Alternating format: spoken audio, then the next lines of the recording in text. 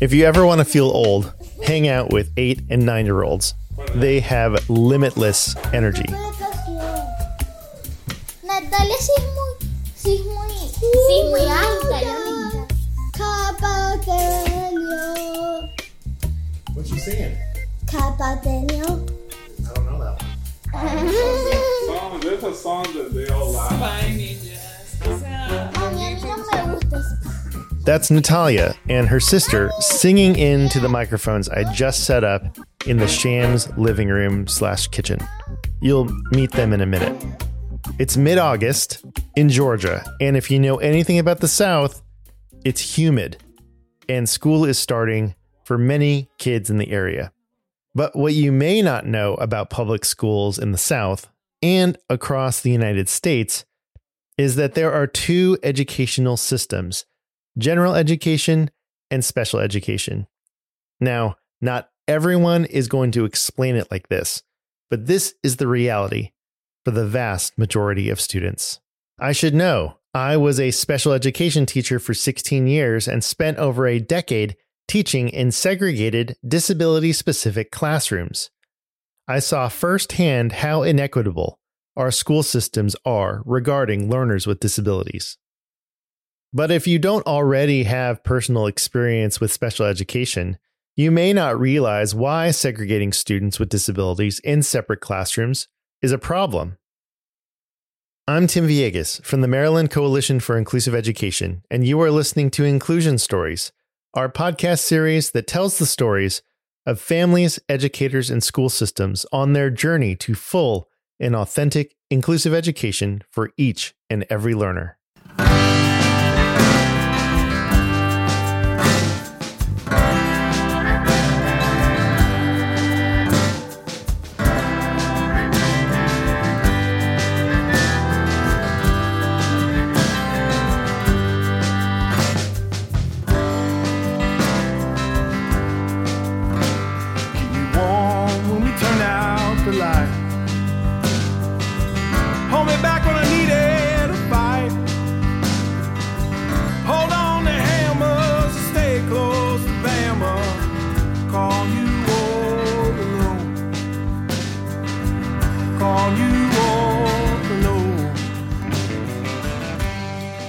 Chapter 1.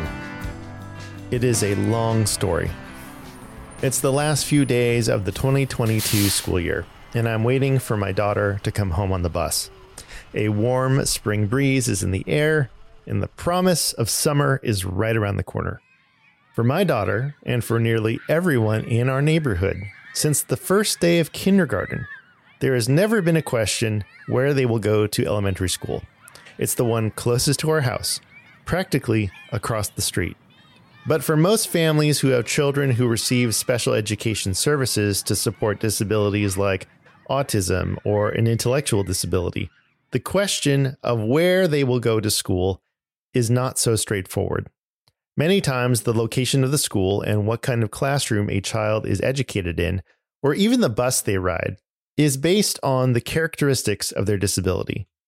Which is why some families have gone to extreme lengths to have their child included in their home school with their peers that don't have any disabilities. But first, why should you or I care about inclusive education? What does inclusive education mean anyway? And how does a school or district become inclusive?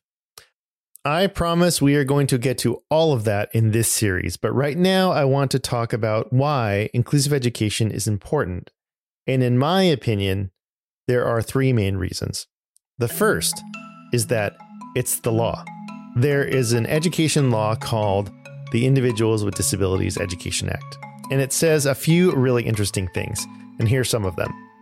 That a learner with a disability should be educated in the same classroom as they would if they didn't have a disability.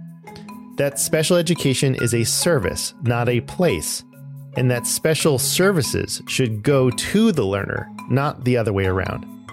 And if the learner needs modifications to their lessons, like changing it so it's more accessible to them, this should not be a reason to remove them from a general education classroom. The second is the overwhelming amount of research that shows that inclusive education benefits everyone. I mean, I could fill up a whole podcast series just talking about the research. But here is the only finding that you really need to know right now.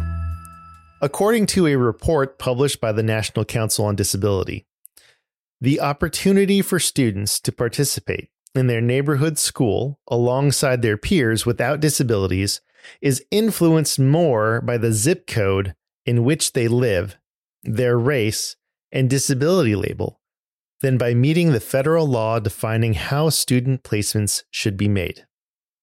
And finally, and this one is real simple, it's the right thing to do, y'all. Just hold on to that thought for a second. After a short break, I introduce you to a family that was so desperate to have their child included, they did something drastic. My name is Carolina Valero. And I am Hiker Chan. Natalia is Carolina and Hiker's daughter who has Down syndrome and lives with her parents and two other siblings, an older and younger sister. Natalia has a significant developmental delay and a speech and language impairment, and she receives special education services from her school district. But for the 2021-2022 school year, Carolina and Hiker removed all of Natalia's special education services. It is a long story. The family lives in the Atlanta metro area. We aren't going to name the school district, not because we're trying to protect anyone necessarily, but the purpose of this story isn't to get anyone in trouble. It's just to illustrate that this kind of thing happens everywhere. Natalia is zoned to attend her home school with her sisters 1.5 miles from their house. At the beginning of the 2019-2020 school year, Natalia was entering kindergarten. For preschool the previous year, she attended her home school in a special needs preschool program. These kinds of programs only include students with disabilities. Most 4-year-old learners will go to a state-run pre-K program or a private one, but very rarely does a child with disabilities, especially one with a significant developmental delay or speech and language impairment, ever go to one of these programs outside of a school district. A quick note, we are going to be talking a lot about something called an IEP, an Individualized Education Program. It's a legal document that lays out the specialized services a learner is entitled to. When Natalia was ready to transition to kindergarten, her family was very clear about the vision they had for her. They wanted her included in general education with her peers. And during the transition IEP meeting, the one that was preparing the team at her home school to educate her, The IEP said she needed to be in a collab setting, but there was no collab classroom. the word collab is short for the term collaboration, sometimes called co-teaching, where a special and general education teacher work together and where students with and without disabilities learn in the same classroom. When it got time to enroll her officially in her home school, the family received something from the district called a prior written notice. It's kind of an official written communication explaining a change in a child's individualized education program. Would you do me a favor and read that for us? The whole thing? Just that first paragraph. Okay. So, a description of the action proposed or refused. The Times have requested that Natalia receive special education and related services at her neighborhood school. The district has explained that Tres is not a suitable location for the implementation of Natalia's IEP because certain services are provided at centralized locations within the district. Given the services set forth in Natalia's current individualized education plan IEP, the parent proposed action of hiring a special education teacher for Natalia will result in her being in a one-on-one setting for her direct segment and will result in her being the only student to receive specialized instruction in a collaborative setting. The district has refused the parents' requested school assignment. According to this, the district said that you wanted them to hire a special education teacher to work with Natalia. But that's not what you wanted, right? What did you want? What we said is she needed a collab classroom in special ed math. So she was going to be in a separate room for math only. Just for math. Exactly. Right. So they said they didn't have that extra group just for math. They only have a program for kids with autism. And it was not a good setting for her because she will copy behaviors, and that's not what they wanted. But we never talk about other options. Like, what about a small group? What about, like, they never thought out of the box.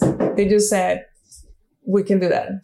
Because of the prior written notice, Natalia was sent to another school, about 5 miles away from her house, and she stayed there through the end of the 2020-2021 school year, even though the family had wanted Natalia to be at her home school the entire time. And I probably don't have to remind you what public school was like in 2020. With COVID-19 health and safety protocols, most school districts didn't start the school year in person. In December 2020, the IEP team met to discuss services for Natalia coming back from remote learning, where it was noted that Natalia wasn't receiving modifications in general education. But then, in another IEP meeting in February, just a couple months later, the school team met without Carolina because she had a family emergency. Natalia had been in a dual language Spanish and English classroom during remote learning, but since she was going back in person, the family thought it would be better for her to be in an English-only classroom.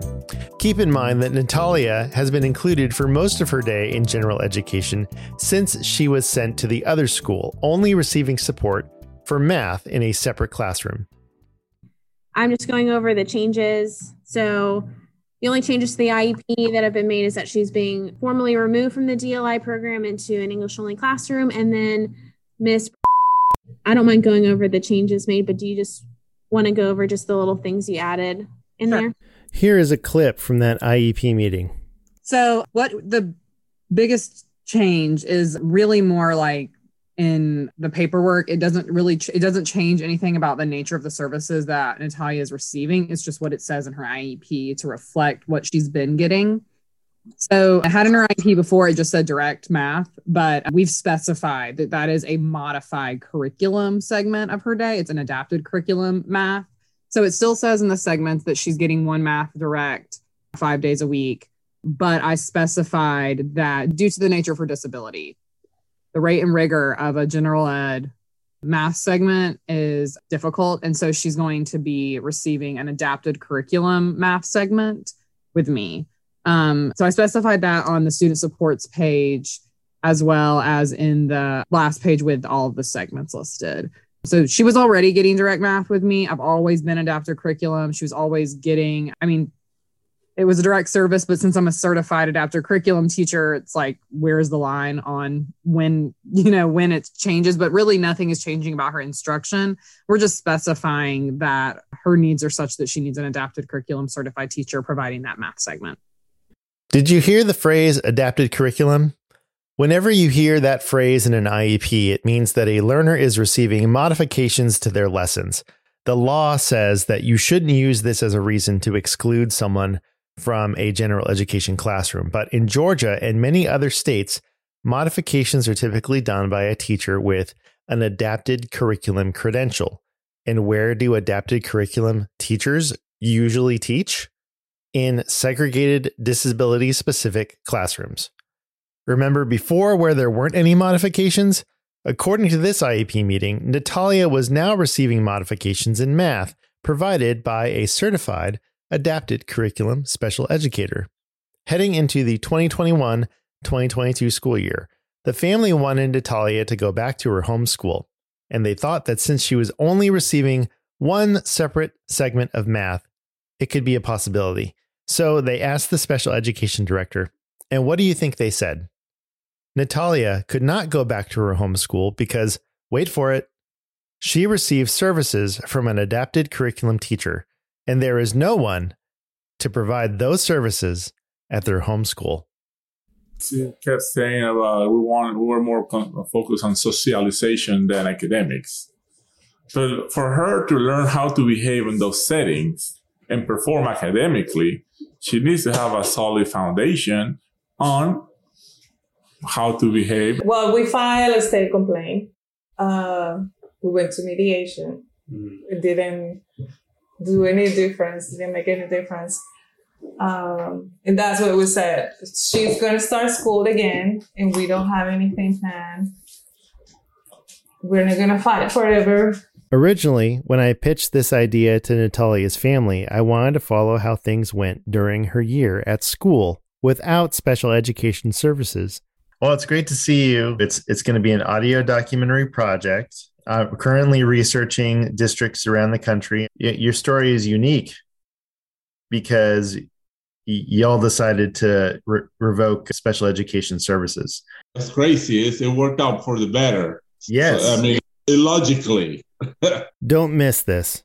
Rather than keep fighting with the district about placement or where Natalia would receive her special education services, the family said, fine, we are going to revoke services. Natalia can now go to her home school with her siblings because, for all intents and purposes, she is just like any other student, a general education student. How messed up is our system when a family has to resort to such extreme measures?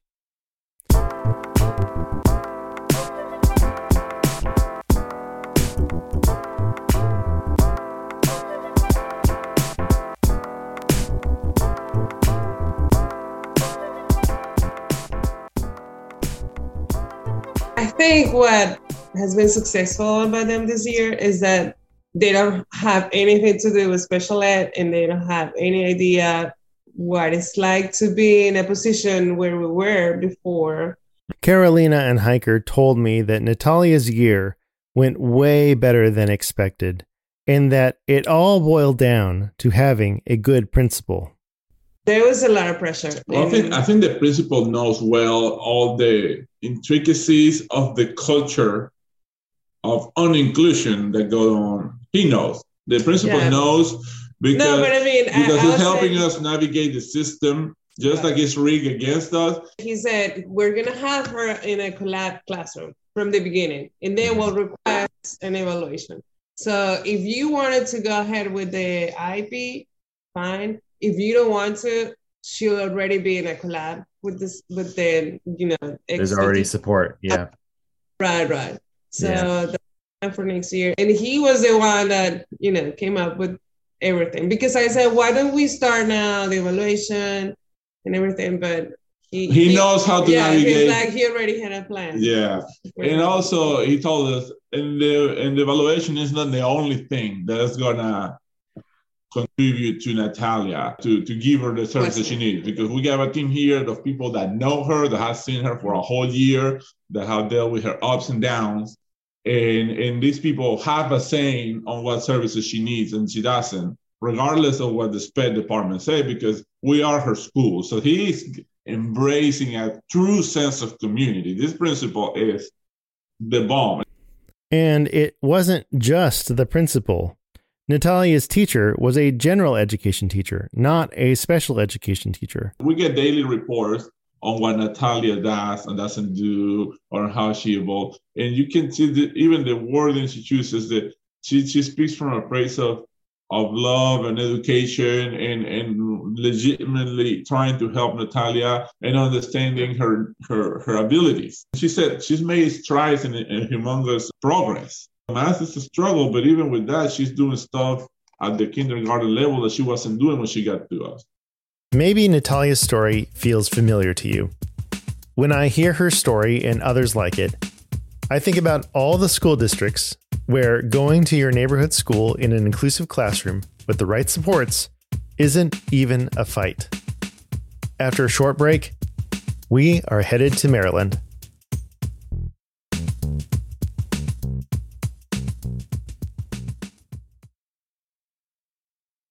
My name is Jennifer Ayers. I'm an instructional coordinator for special education. What does that mean? So I supervise all the special education programming in 5 school sites. I also supervise infants and toddlers and preschool services for our district. That district is Cecil County Public Schools in Maryland, one of a small but growing number of school districts in the United States that are fully committed to inclusive practices for each and every learner. Cecil County started including all learners in the early 2000s and never looked back. I'm here with Jen at Bohemia Manor Middle and High School, a combined campus that houses both. They just call it BO for short.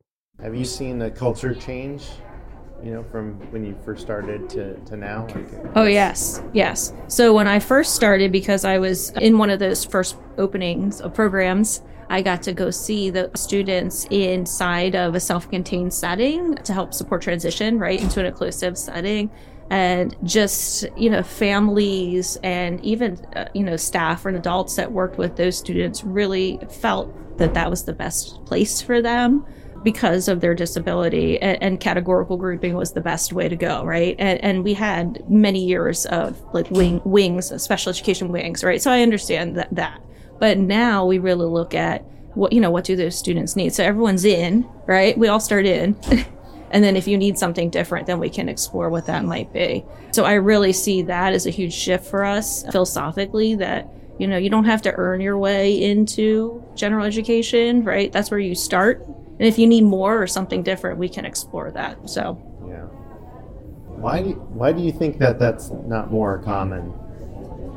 It takes a lot of work, right? It takes a lot of work because you really have to think outside of what you've always known, right? So it's work to change staff philosophy. It's work for programming because you have to, increase your staffing in general education settings. You have to make options available for students who might need, some adaptive materials or things like that.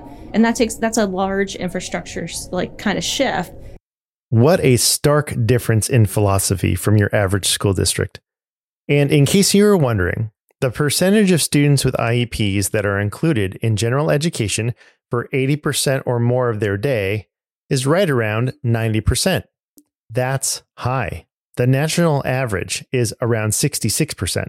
That's the hardest part. And people, in my opinion, I've interacted with a lot of people. They really believe that that's the best thing for students. Like they really passionately believe some places that categorical grouping is the best for students. And it's really giving them the opportunity to see the success that students have, which I think we did here. So people, you gain momentum, right? As you see success and the way you change a child's life or trajectory, to really put them on a different path for success. So I feel like that's so helpful to people. Like once you start seeing those stories and those, really changing children's lives by giving them those opportunities, that's when people start to buy into a shift philosophically. So thinking back to families who often start their road into special education through preschool special education programs, what does that look like in Cecil County? From Bow Middle and High, Jen takes me to another school, and it just happens to be very close. Should use the secretary's phone.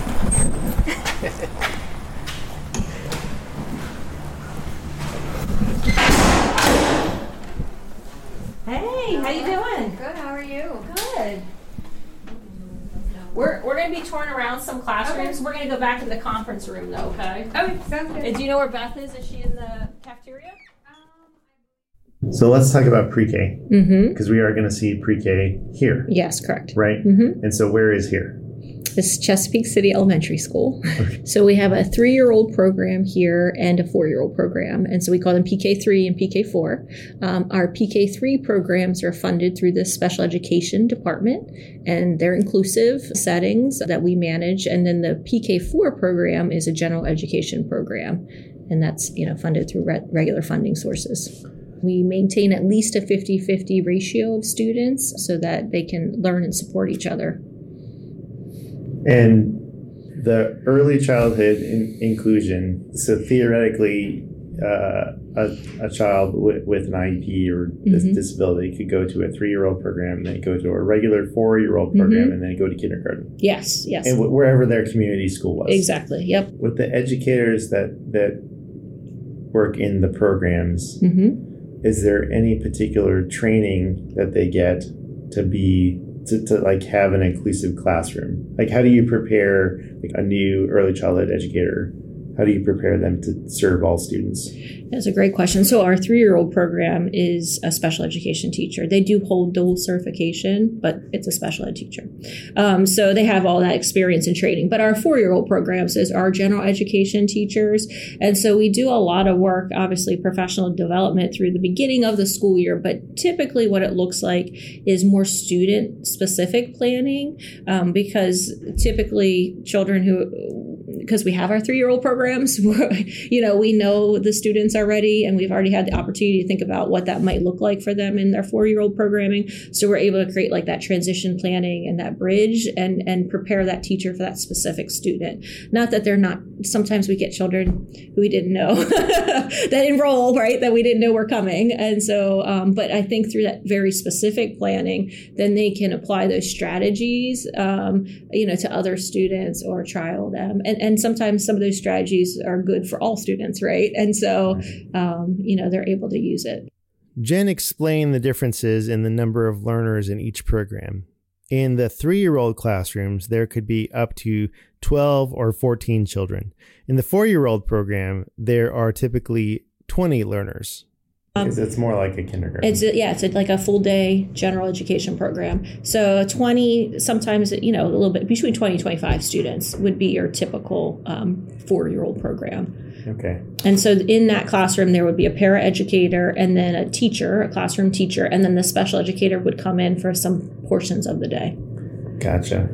And what about related services and all that? Yes. So in this, school building and in all buildings, really we try, especially in early childhood, to have our services happening inside of the classroom to really promote that generalization and that access to the general ed environment. That's a really good practice for early childhood, especially if we're looking at the skills that kids are developing and their peers and their role models. Those pieces can't happen in isolation. At times there are kids who receive services outside, but we really try to, as much as possible, to promote inside services. And that's across the board, not just for pre-K. Yes. Yeah. So you should really look at, because related services are designed to help us access, right, our special education services in our general education classroom. And so in order to do that, you really have to be present and part of that programming. And it takes a lot of collaborative planning between teachers and related service providers to see like what the lesson might be while they're there, and then talk about how their discipline might support that or, support that student in that area related to their goals. Mrs. White just went into the preschool and she asked if we wanted to join her just for a minute. She's show up, do it. And I said, "Are you coming in here?" She said, "No, but I'm going into preschool. Do you want to see embedded service?" And then we'll come back over.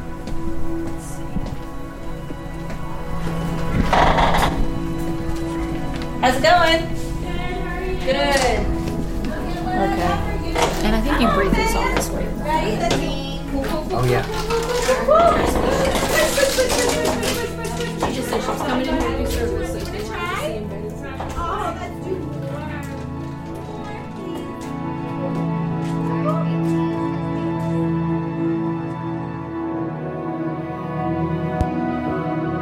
What I saw in that classroom made my teacher heart very happy. Kids weren't being pulled out of the classroom for services. They were embedded in the routine of the classroom. And yeah, this is pre-K and it's normally a lot of fun, but it just hit different here in Cecil, where the culture is already inclusive. I talked with dozens and dozens of educators here, and I asked them, do you know how unique you are that you don't have segregated disability-specific programs across the board? And you know what they said? This is just who we are.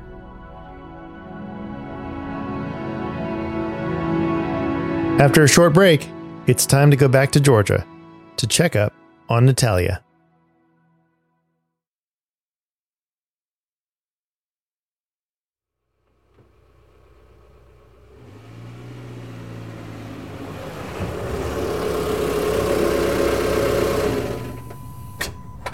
It's the first day of the 2022-2023 school year, and I'm with Hiker and Carolina to pick up Natalia from her home school. Natalia is in a second grade collab classroom with one general and one special education teacher. She currently has no special education services, but the school made the decision to place her in the collab classroom because soon she is going to have an evaluation to determine special education services.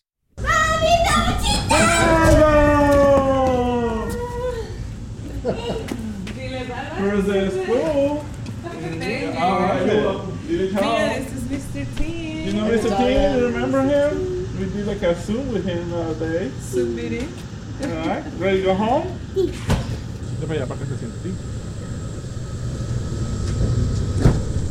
Can I sit here? Please? ¿Te puedes sentar aquí, Mr. Tim? I'm just going to be right here. Okay. Okay, right here. I'll be right here. Buckle up, please. There you go. Natalia, ¿cómo te fue con tu new teacher? The first thing that stuck out to me about Natalia was just how happy she was. And not just her, but her family. They have had a tough year, but because of their advocacy, Natalia is at her home school, and the family believes that she has a team that has her best interest in mind. First, fifth. Lunch. What did she say? What was it, Natalia? Lunch. Lunch. Yeah. What'd you have for lunch? I had chicken nugget and bread. Oh, was it school lunch? Yeah. Yeah. You got you went through the line? Yeah. Yeah. Do you get chocolate milk? Yeah. Yeah. My kids like chocolate milk. So, what's next for Natalia? I called Carolina to check up on how things were going during the school year.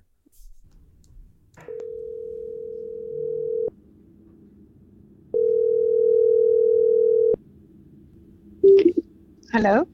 Hi, Carolina. It's Tim. Hey, Tim. How are you? I'm good. I was so glad you texted me yesterday because we are, in the process of getting Natalia back into the IB. Mm-hmm. So she's in the collab class right now. Mm-hmm. So she has the general ed and the special ed teacher.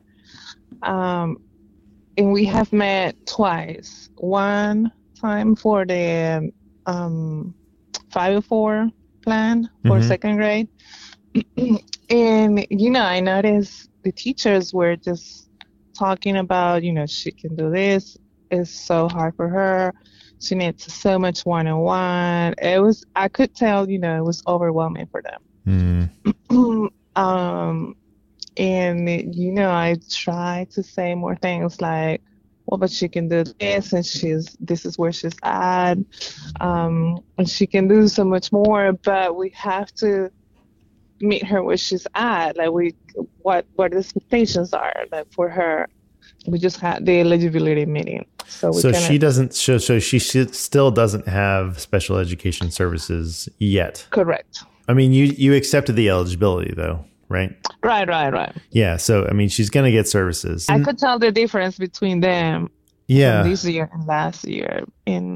But the principal, he said, talk to them and they are on board. They want to help Natalia and we'll figure it out, and they're so good. So I think they're trying, but it seems like it's hard for them to figure it out. So the next step is really with the IEP, goals. figuring out goals and services, and then how you can keep her in the regular class as much as possible.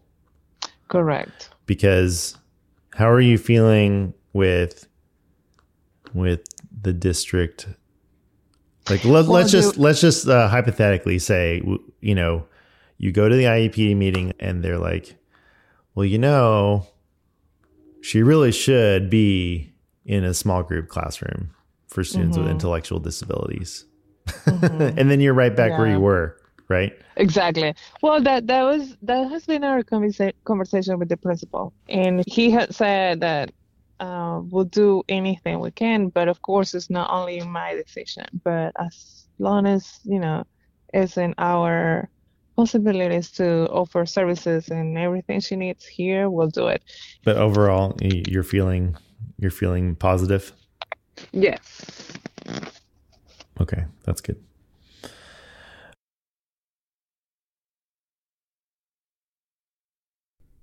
I've got to be honest.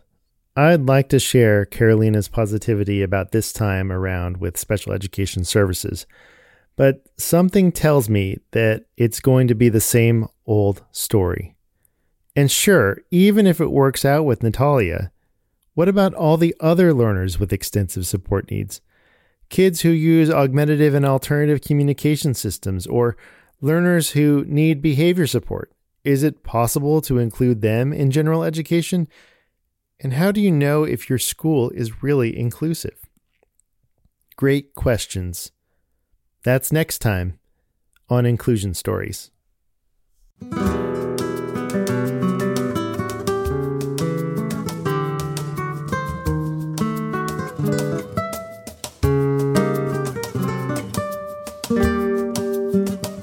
Inclusion Stories is written, edited, sound designed, mixed, and mastered by me, Tim Villegas, and is a production of the Maryland Coalition for Inclusive Education. For more information about inclusive education or how MCIE can partner with you and your school or district, visit mcie.org. A huge shout out to our sponsors. We couldn't have done this project without you. Communication First, Roots of Inclusion, the Council of Parent Attorneys and Advocates, the Thompson Policy Institute on Disability, iSecure Privacy, the White Family, the Teague Family, and to our supporters at the Washington Office of Superintendent of Public Instruction, as well as our friends at Club 21 in Pasadena, California. We are grateful for your partnership. Special thanks to the Sham family and everyone over at Cecil County Public Schools. Thanks to Greg Drews and The Truth for giving us permission to use their song The Light from their album Yellow Rose as our theme. Check it out wherever you stream music. Also, thank you very much to Marcus Garakos for letting us use Stella's Roomba for the end credits of Chapter 1. We have 4 more chapters of Inclusion Stories coming your way, so watch your podcast feeds closely. Thanks for listening.